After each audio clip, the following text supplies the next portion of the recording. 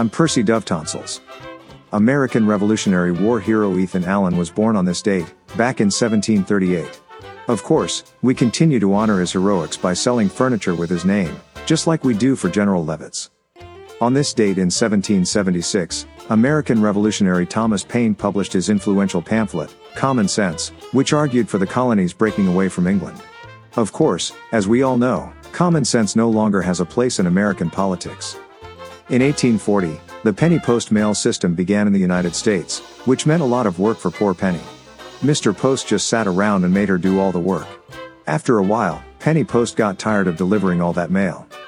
On this date, in 1870, Standard Oil was created. And the Republican Party was born. O.P. Brigg patented his invention on this date in 1882. He called it barbed wire. Unfortunately, someone climbed over his fence and stole it from him. If only he had.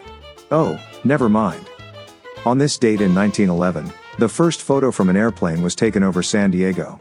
Thanks to the autotimer, it got some beautiful shots from 10,000 feet, 5,000 feet, and 2 feet. It showed an aerial shot of the young California as if a giant thumb attacked it. The tricky part was getting all the residents to say cheese simultaneously. The photographer said, "I could see the world from up here." Wait. See world. See world. I've got an idea. They decided that it would be even more impressive the next time if they were flying. In 1946, the United States Army established the first radar contact with the moon. There hasn't been a speeder on the moon's surface, ever. On this date in 1949, RCA announced they were coming out with a revolutionary new way to listen to music, the 45. Do you remember your first one? Do you remember your last one?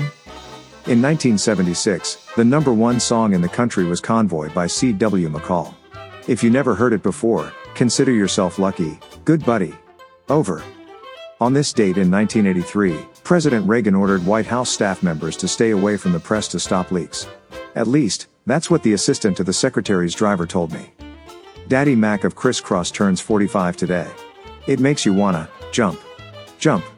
But more carefully than you used to. It's possible I just named a person in a group you've never heard of.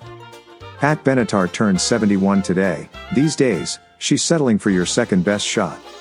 Former boxer and grill inventor George Foreman turns 75 today. Could you ask him a question or two but don't grill him?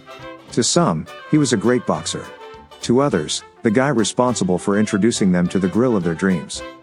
Donald Fagen, half of Steely Dan, turns 76 today and is still reeling in the years.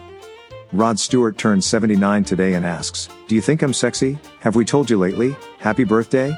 Some say he has a gravelly voice. Others say it's more like crushed gravel. As a child, Rod gave himself that gravelly voice.